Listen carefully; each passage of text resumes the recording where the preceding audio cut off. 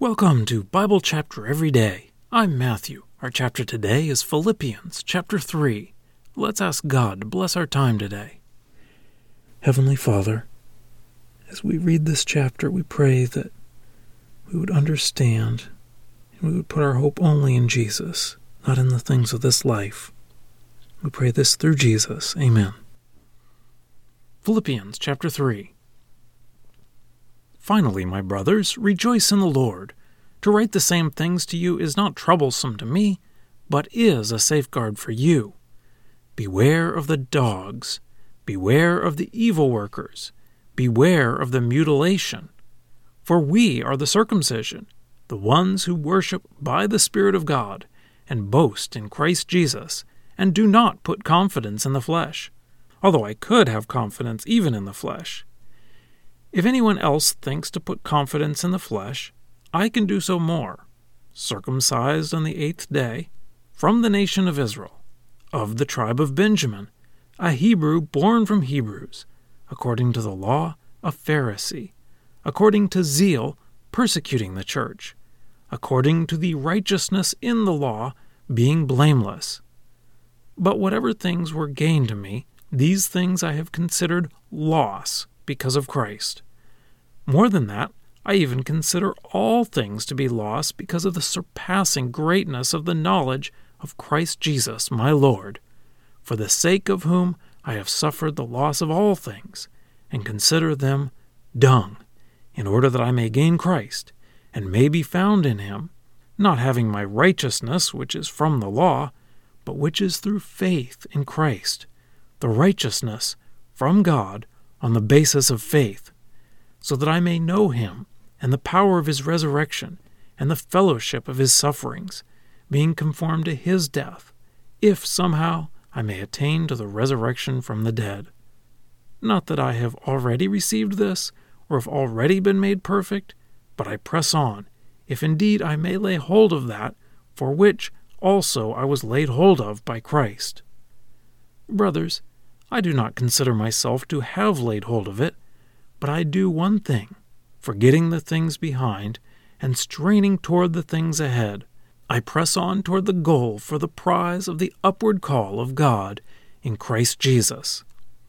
Therefore, as many as are perfect, let us hold to this opinion. And if you think anything differently, God will reveal this also to you. Only to what we have attained, to the same hold on. Become fellow imitators of me, brothers, and observe those who walk in this way, just as you have us as an example.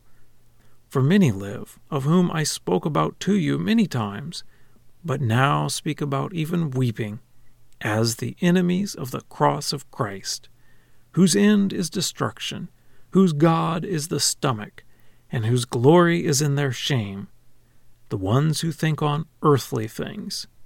For our commonwealth exists in heaven, from which also we eagerly await a Savior, the Lord Jesus Christ, who will transform our humble body to be conformed to his glorious body, in accordance with the power that enables him even to subject all things to himself. Well, that's the reading. Let's dig in. Paul starts this chapter with the word finally.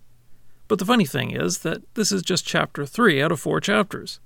And actually, Paul is going to use the word again in chapter 4, verse 8. So perhaps Paul was going to wrap things up, but remembered this extra thing he wanted to warn them about first.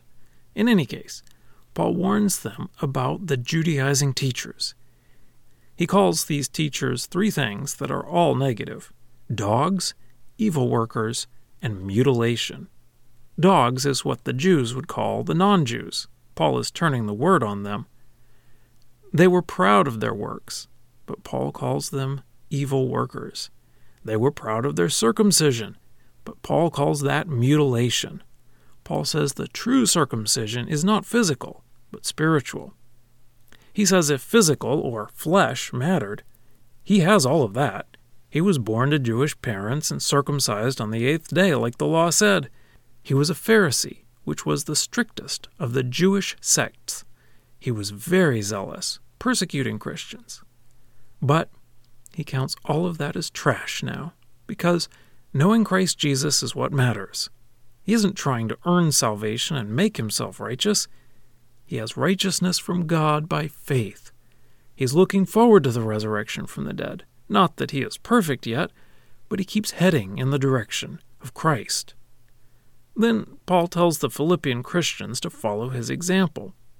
His example of walking away from earning salvation by works and toward living by faith. In contrast, he says that there are many enemies of the cross of Christ. It may be that he is thinking of the same people here, or of another group. He says these enemies of Christ are thinking on earthly things. So that fits the Judaizing teachers, but he says their God is their stomach.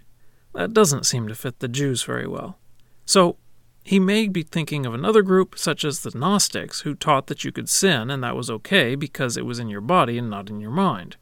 Or maybe it is still the Judaizing teachers, because whenever we focus on keeping physical rules, we tend to emphasize certain rules and then break other rules that we decide are not important. In any case, he says instead of relying on rules or knowledge or heritage, Paul says we are looking to our citizenship in heaven, and we are waiting for Jesus to transform our physical body into a glorious body like his. And now for a deeper dive. Imagine that you met me for the first time at the house of a mutual friend. After we introduce ourselves briefly, you might ask, "What do you do for work?" And I might say, "I'm a programmer." This all sounds natural, but I just changed from something I do to something I am, my identity. We're used to this. Many people get their identity from their work. We tend to think that what we do makes us what we are. Or perhaps you might ask me, "Where are you from?" And perhaps I would reply, "I'm an American." Again, you asked a question about my history, and I replied with an identity based on that heritage. So Paul is saying he had at one time built his identity around his heritage and his law-keeping, but now he counts that as useless. The Philippians could perhaps base their identity around Rome. Philippi was a Roman colony.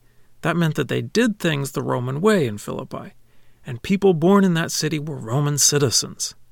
That carried many of the privileges that we can think of today connected with American citizenship.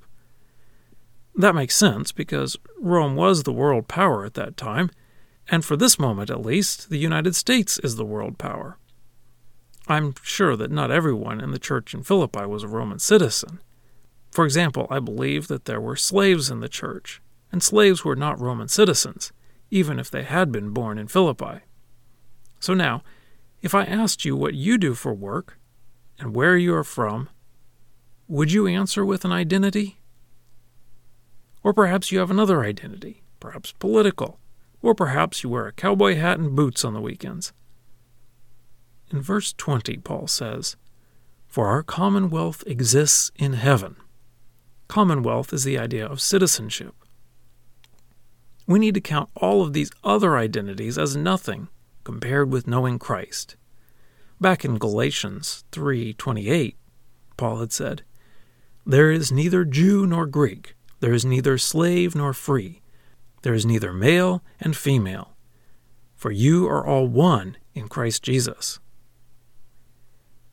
Yes, we do have different roles in society, but that should not be our identity. Our identity should be in Jesus. It doesn't mean that we give up those roles. I keep programming for work. I continue to vote in the United States. I continue to be a man, a husband, a father. But that isn't my identity. I am in Jesus. And whenever He chooses for those other roles to end, either in this life or at the end of my time on earth, I won't take those with me. What do you consider your identity? Scripture quotations are from the Lexham English Bible, copyright 2012, Logos Bible Software. Lexham is a registered trademark of Logos Bible Software.